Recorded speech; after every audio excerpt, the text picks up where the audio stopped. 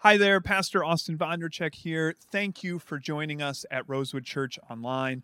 My prayer for you is that this message will be used by God to bless, teach, and challenge you today. And whether you call Rosewood home and are catching up on a past message, or you're one of our many long-distance partners who tune in every week, would you consider giving back to support the ministries and missions of Rosewood Church? You can do so easily through our website, rosewoodchurch.org. And if you're listening and you're local to the West Michigan area, we would love to have you in person when the time is right for you. Again, I pray this blesses you and helps you grow in your love of Jesus Christ. Good morning. Well, welcome to Rosewood. My name's Austin. I'm one of the pastors here, and as we were kind of thinking about this day, and of course this day was in the planning for a while, there was a story or a verse that was kind of going through my head and that I knew I kind of wanted to share today. So before we get to, why many of us are here today, kind of the climax of the day as we serve with 20 leaders, I just wanted to share some words from Matthew 14 with you. It's the story of Jesus feeding the 5,000. Now, prior to this story, kind of building up to it, you find Jesus seeking solitude, but the problem is the crowd is seeking Jesus. And they track with him as he's on the Sea of Galilee until eventually he just kind of gives up the day of solitude, right? And goes to shore and spends time with the people, teaching and ministering. And eventually they're there for long enough that people start to get hungry. And the disciples bring this point to Jesus' attention. And so they take inventory. What do we got to work with? And they discover what they have are 5 pieces of bread and 2 fish. Meanwhile, there are over 5,000 people who are there and hungry. They don't even have enough food to feed the disciples, much less all of these people. So Jesus gets to work. And in verse 19, it says, Jesus taking the 5 loaves and the 2 fish, and looking up to heaven, he gave thanks, and he broke the loaves. Kind of reminiscent of the Last Supper in a way, and communion. I want to notice what Jesus does and in what order, because for most of you sitting here, chances are you know how this story ends. It results in this multiplying feeding of so many people. But just forget about that for a second. Take note of where Jesus is. He is holding 5 loaves and 2 fish, and he's giving thanks to God for this offering of food. Sounds a little odd, doesn't it? It's not nearly enough. Why is Jesus thanking God for that which is not enough to meet the problem in front of him? Well, I don't believe that Jesus is thanking God for just what they have. I believe that he is giving thanks to the Father for that which has not happened yet. He's giving thanks, and he is blessing the supplies of a miracle. As the story goes, then Jesus gave them, that is the supplies, or he gave them to the disciples. And the disciples gave them to the people. And then as a result of this, everyone's fed. In fact, everyone eats so much they have like doggy bags to go home with people. There's so much food left over. There's all this bread, all this fish, and there's plenty. And what I want to look at today, just so briefly, just to kind of set up what we're doing today, is that when we serve in the ways that we are serving today with 20 leaders, we are very much entering this story in a very contemporary way. Think about what occurs. The disciples look out and they see a lot of hunger. They see over 5,000 hungry people. We see that 1 in 8 people in the world do not have access to clean, healthy drinking water. That which I'm going to say everyone here takes for granted that we all have. The disciples look to Jesus and they say, look at this problem. What are you going to do about it? How are we going to fix this?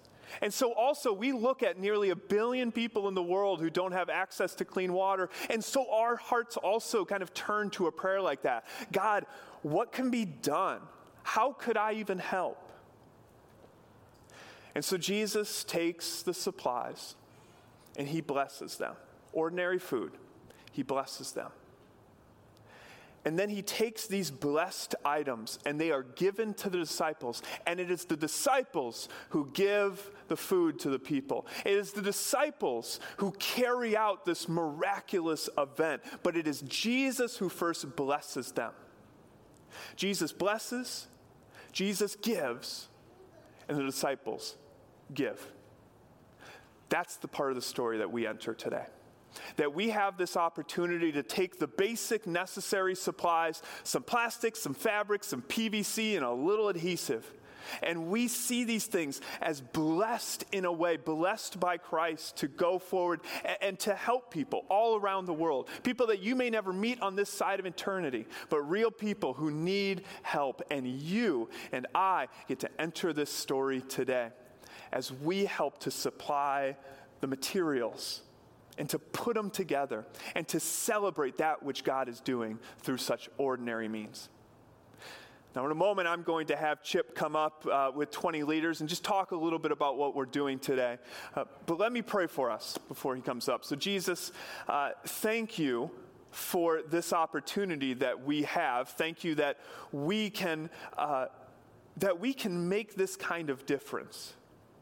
God, when we see such problems that are such huge problems, like nearly 1 billion people without clean water, we think that big problems have to have big solutions. But God, you have given to us the supplies of this miracle today. You have given to us the elements that you have blessed, which we now get to put our hands on and prepare for people all over the world. So God, thank you for this opportunity. Thank you for the ministry of 20 leaders, for all of the people who are involved in making this day happen, and all the people who have helped make this amazing organization flourish in the ways that it has. And so God, thank you for this day. We ask that you, as Jesus called up to heaven, that we also call up to heaven and say, Jesus, bless this that we have to offer, so that your good would be done through them. So thank you for this opportunity. And it's in your name that we pray. Amen.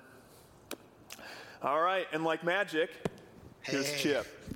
So Chip, thank you again for being a part of this. You know, normally like organizations or churches go to you, and you guys are gracious enough to come to us, which I know took a lot of work. So first, thank you for that. Really appreciate it. I think it's going to be worth it. Yeah, I do too. So tell us just a little bit about 20 leaders and maybe brief us a little bit on what's going on today. I mean, I had this whole pitch about, helping people you've never met before. Oh, sorry. No, that's good. Anybody know what this is? Jerry can. How much does it hold? There you go. That's where our name comes from. It's also the amount that the World Health Organization says that everybody should have. So the idea is this would be enough water for your daily use, for cooking, cleaning, personal hygiene, drinking, that this is enough, right? This is the standard we shoot for. This is where our name comes from. In reality, most families in sub-Saharan Africa, especially in West and East Africa, are subsisting on less than 5 liters per day. And the reason for that is when it's hard to come by, you conserve it. When it's a rare resource, when it's a hard resource to gather, you conserve it. So one of our main goals is just to be plentiful, to increase the amount of water that's available to people. And so this is the symbol that we're going to use today. For those of you walking for water, you'll be interacting with this concept that there are 1.1 billion people in the world today that don't have indoor plumbing. That if they want water, they got to go someplace and gather it. Right? And for 663 million of those people, they're gathering surface water, which means from a river, a lake, a stream, a swamp, and that water is most definitely making them sick. So the second half of what we're doing this morning, for some of you it'll be the first half, follow me, go with me on this.